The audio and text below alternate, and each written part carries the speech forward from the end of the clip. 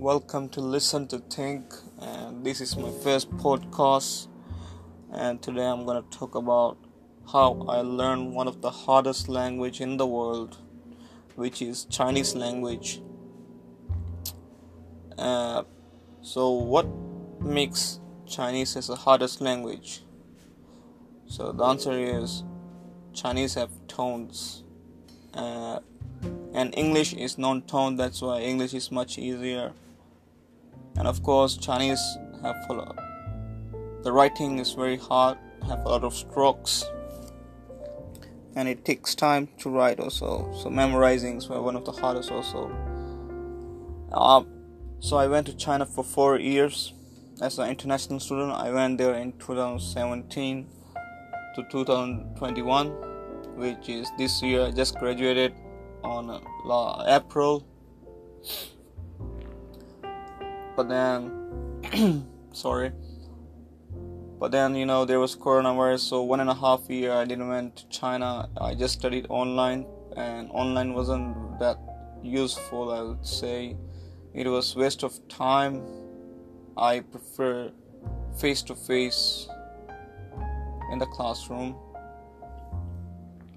What I mean is online is not that effective if you compare with the classroom, and a lot of students will agree with me on this, I guess. So I went there as an international student, so I met a lot of different international students over there from Korea, Japanese, Vietnamese, Thailandese, Taiwan, and they were of course from Europe, from Portugal, England, and they were of course from North America, from United States, and there were some Africans as well from Nigeria and Somalia, and they were all very smart and intelligent, just like me. And of course I learned 4 parts of Chinese, which is speaking, listening, reading and writing. And one of the hardest part was writing, because of the grammars. Of course Chinese is hard, but for me was the most hardest was writing. And I realized that from the international students from Korea, Japan, Vietnam and Thailand and Taiwan, Chinese was easier for them, because if you don't know, let me tell you now that for Korean, Japanese, Vietnamese, Thailand, Taiwan, they in their language they have Chinese words. Especially if you went to Japan, you'll see a lot of Chinese words, even in Korea. That's why it makes them much easier to learn the language. But for the Africans and the European, what I saw was they were struggling with it, they were suffering, and they were trying their best, but still they didn't reach the level of the other international students I've told you, from Korea, Japanese, Vietnam and Thailand, Taiwan. So if you want to learn a second language, just like me, like I learned Chinese, you need a reason to learn, or else you'll just quit maybe tomorrow or after some weeks or months. So the reason could be anything, such as it could be maybe you're interested in the culture of the country. It could be also you want to do some business. So I went China because of the business reason. China is a world factory, and if you see the statistics, the import and export, they have done a lot of trillion of export and import. Or you could have a reason that you want to learn Chinese as a second language, right? Some of the people I met in China as an international student, some of them say they want to do traveling in China, that's why they're learning Chinese. And one of them even said he liked watching movies, Chinese movies and listening to songs, and he have a lot of Chinese idols. That's why he's here. So basically, you need a reason to learn second language, or else you will give up or quit easily. And you can't learn any language within 6 months to 1 year. Of course, you can learn very basic, but not very fluent. To be very fluent, you need at least 4 years or more than that. So, so during those 4 years, so the first year it was really basic. So they teach us the pinyin, the tones, and the basic conversations, like a daily basic. And the second year was intermediate. It started getting a little bit harder. The third year was really advanced. They start teaching about Chinese culture, literature, business. We have to learn also some dramas, and we have to learn about the Chinese map and the dynasties, And the fourth year was the thesis. So you have to write 10,000 Chinese words for 1 year. You have to write, and then so the last moment you have to do the 5-minute presentation, and I did pretty good on that. And then I guess my HSK level is 5, so the highest is 6 and the lowest is 1. So what is HSK? HSK is 汉语水平考试, just like IELTS. So IELTS is for the non-English people, just like HSK is for non-Chinese people, which you can test. So when I went to China, my Chinese was 0%. I literally doesn't know anything. And right now I can say my Chinese is 60 to 70%.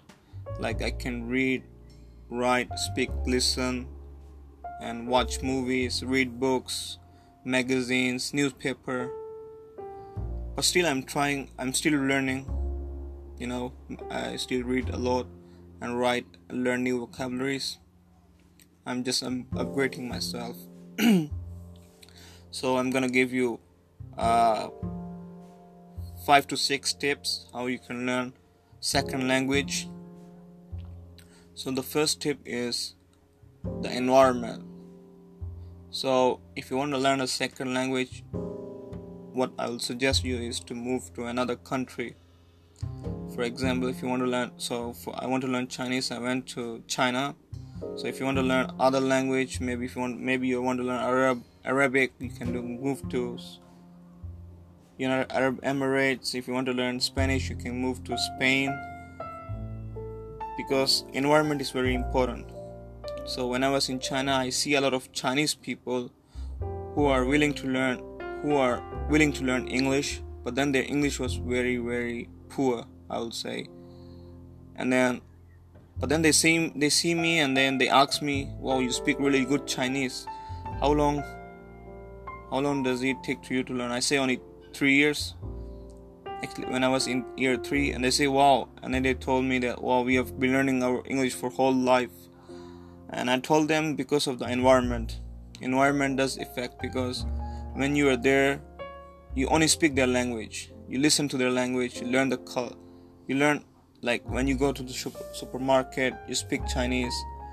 When you go to canteen, when you want to buy food, you speak Chinese.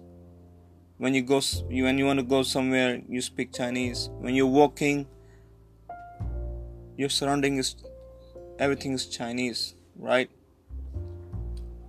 The second thing is when you're in there, you learn about the culture, festivals, the country map, the dialects, and of course the traditional map. The traditional, such as I will say, they don't use spoon or fork. They use chopsticks. They have their traditional clothes. In China there are 56 to 57 minorities, and the most are Han, which takes up to 80 to 90%. So if I wouldn't go into China, I wouldn't know anything about China, The third tip is you can make Chinese friends.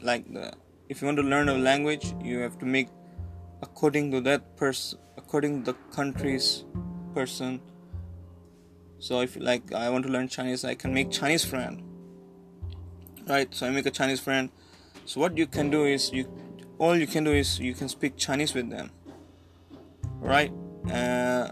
Like when you just like when you hang with your friends, you are gonna speak on variety of topics, right? Just like that. But if you're in your hometown and you are with your own people, you won't have any chance to speak, listen, right? The fourth tip is you can make a girlfriend, another country girlfriend. So let me tell you, this story is based on true story. So I had an international student, a friend, very good friend of mine.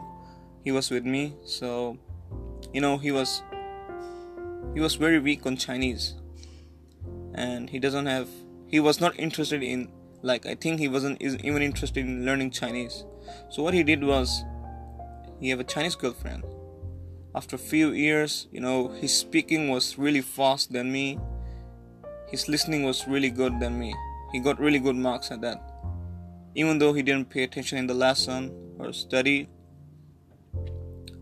But then his reading writing was really weak because he was lazy. So making a girlfriend is another good reason that you can improve your language. And the fifth tip is, if you are an introvert, you don't want to make friends or girlfriend, and you don't like going outside to the environment, then this is the best tip for the introverts. For example, you can watch Chinese movies, listen to Chinese songs, and read Chinese books at your hostel. Even you are not having friends or girlfriend, or you are not going outside, but you are listening and reading the subtitles and reading Chinese characters. So I think I've given you the best tips. So I know a lot of people who are listening to me, your financial situation is not really good, right? So what you can do is, there are a lot of apps. You can go on App Store, and then you can search what you want to learn. And there's a YouTube. There's a YouTube. A lot of Europe content creators who are teaching the second language. Or you can make, as I've said, you can make the friends who you want to learn their language, or the girlfriend, And I hope that I have given you a lot of tips and tricks to learn the second language. Thank you for listening.